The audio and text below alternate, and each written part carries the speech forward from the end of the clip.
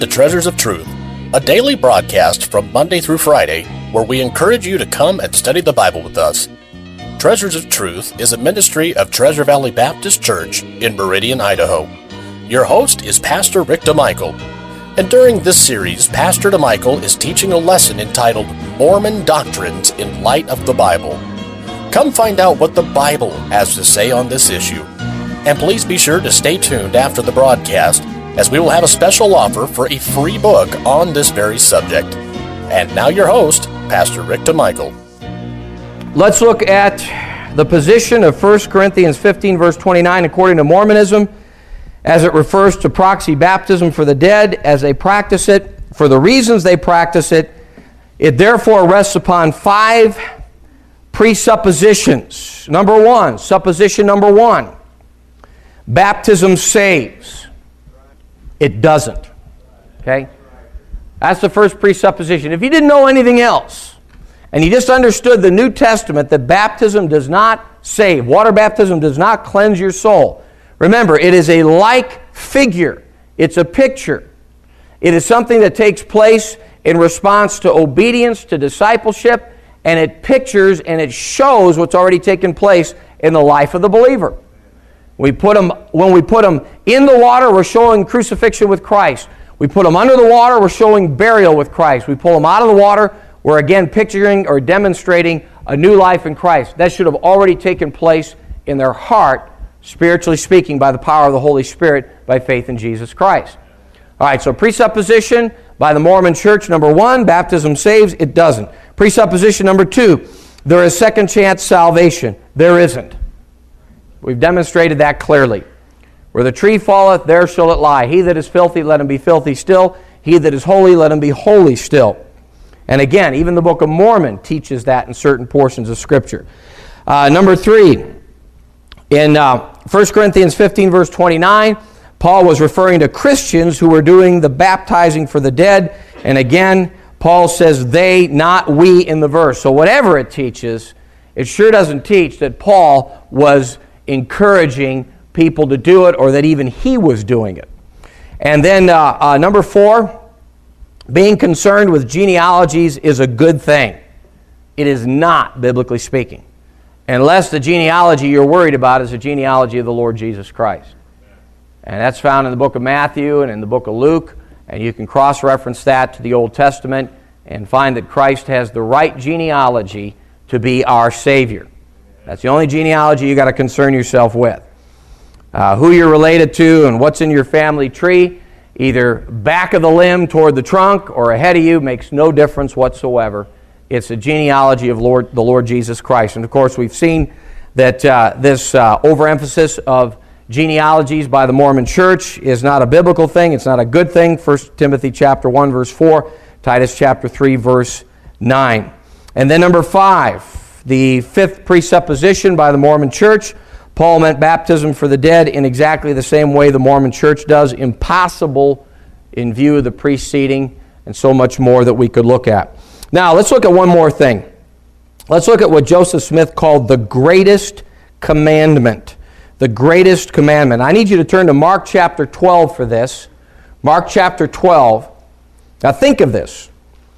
Joseph Smith is going to tell us about the greatest commandment. And I'm going to quote from you out of Times and Seasons, Volume 5, page 616. Volume 5, page 616. He said, the greatest responsibility in this world that God has laid upon us. Are you ready for this? Now remember, Jesus was once asked what was the greatest commandment. And you remember his answer? Basically, to love the Lord your God with all your heart, soul, mind, and strength. And of course, what he was giving us was the first commandment. And then the second was like unto it, love your neighbor as yourself. All right, that was Christ's answer. But here's Joseph Smith's answer. And again, Joseph Smith comes right up against the Lord Jesus Christ again.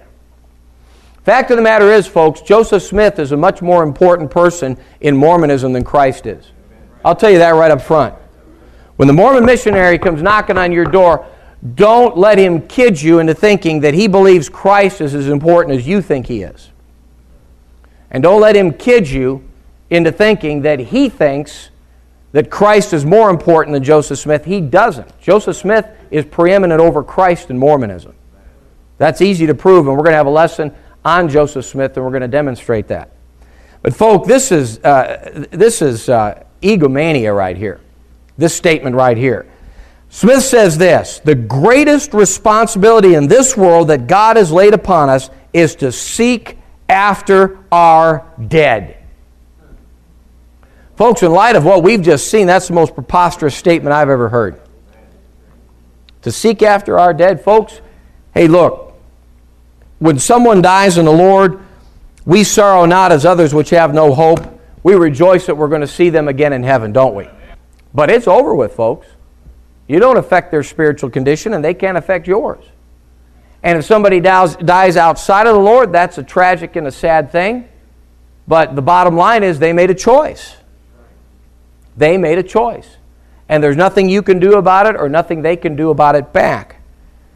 So it seems strange that the greatest responsibility, according to Joseph Smith, was never mentioned by Christ anywhere in the Scriptures, or Paul, or Peter, or John, or James, and on we could go. All right, Mark chapter 12. Mark chapter 12, verse 28. Mark chapter 12, verse 28. Which is the first commandment of all? And Jesus answered him, the first of all commandments is, Hear, O Israel, the Lord our God is one Lord, and thou shalt love the Lord thy God with all thy heart, with all thy soul, and with all thy mind, and with all thy strength.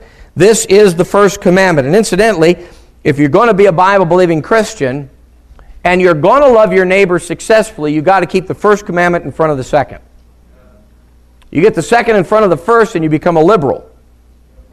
And you usually don't wind up loving your neighbor unless it's with someone else's money. But that's another subject for another time. All right, look at the rest of it. And the second is like, namely this, thou shalt love thy neighbor as thyself. There is none other commandment greater than these. Those are the words of Christ. So when Christ says that and Joseph Smith says the other, Joseph Smith is a liar. I'll take the word of Christ. Now I know that's going to be offensive to some people, but that's just the way it goes. When someone comes up against Christ that way, he's a liar. And Joseph Smith had access to Mark chapter 12. So either Joseph Smith never got around to reading Mark chapter 12, or he's just arrogant and went straight up against Christ and decided something different, and I'll go with Christ. And I'll call Joseph Smith a liar. I have met some Mormon people who have boasted of having been baptized as many as 400 times for the sake of those who have died without the gospel so called. In a 31-page booklet entitled The Plan of Salvation by the Mormon Church, states this, and I quote, "We have here an explanation as to how their prison doors may be open and they set free by the ordinance of the gospel through the baptism for the dead. Those that are in the flesh do vicarious work for their dead and become saviors upon Mount Zion." No, they don't. Now let's clear the air as we close. Go to John chapter 3. John chapter 3. The Bible makes it clear that we have one life in which to choose Christ, this one. And only we can make that decision for ourselves. And if you've never trusted Christ as your personal Savior and established that personal relationship, I would encourage you to choose now to trust Christ as your personal Savior. It's your decision. No one else can make it for you. And there's no better time than now. John chapter 3, verse 14, "And as Moses lifted up the serpent in the wilderness, even so must the Son of Man be lifted up, that whosoever believeth in him should not perish, but have eternal life. For God so loved the world, that he gave his only begotten Son, that whosoever believeth in him should not perish, but have everlasting life. For God sent not his Son into the world to condemn the world, but that the world through him might be saved.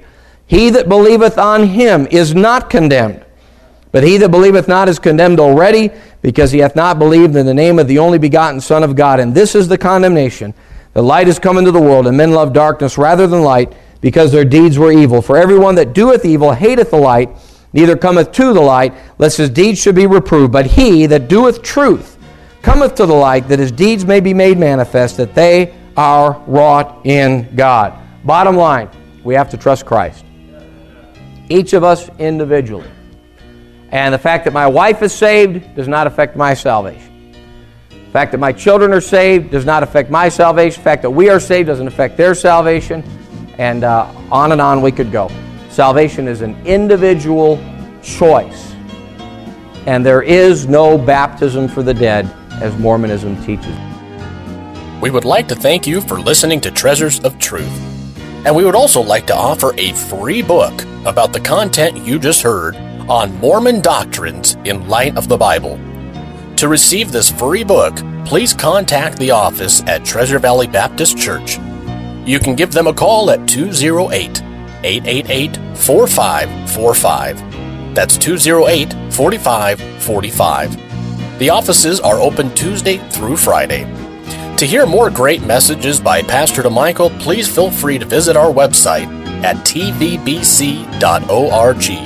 That's tvbc.org. You can also follow us on Facebook. Treasures of Truth is a ministry of Treasure Valley Baptist Church in Meridian, Idaho, and we would love for you to come join us in our services. Our Sunday school begins at 9:30 with the morning service at 10:45. We also have a Sunday evening service at 5:45. We also have great kids programs on Wednesday nights. At 7 o'clock, we've got the Masters Club, which runs during the school year. And at the same time, we have a Bible study for the adults in the main auditorium. With specialized classes and programs for all ages, as well as wonderful nurseries for the youngsters, Treasure Valley Baptist Church has a place for everyone. And don't forget about our vibrant programs for the teens and our college and career group. We hope to see you soon.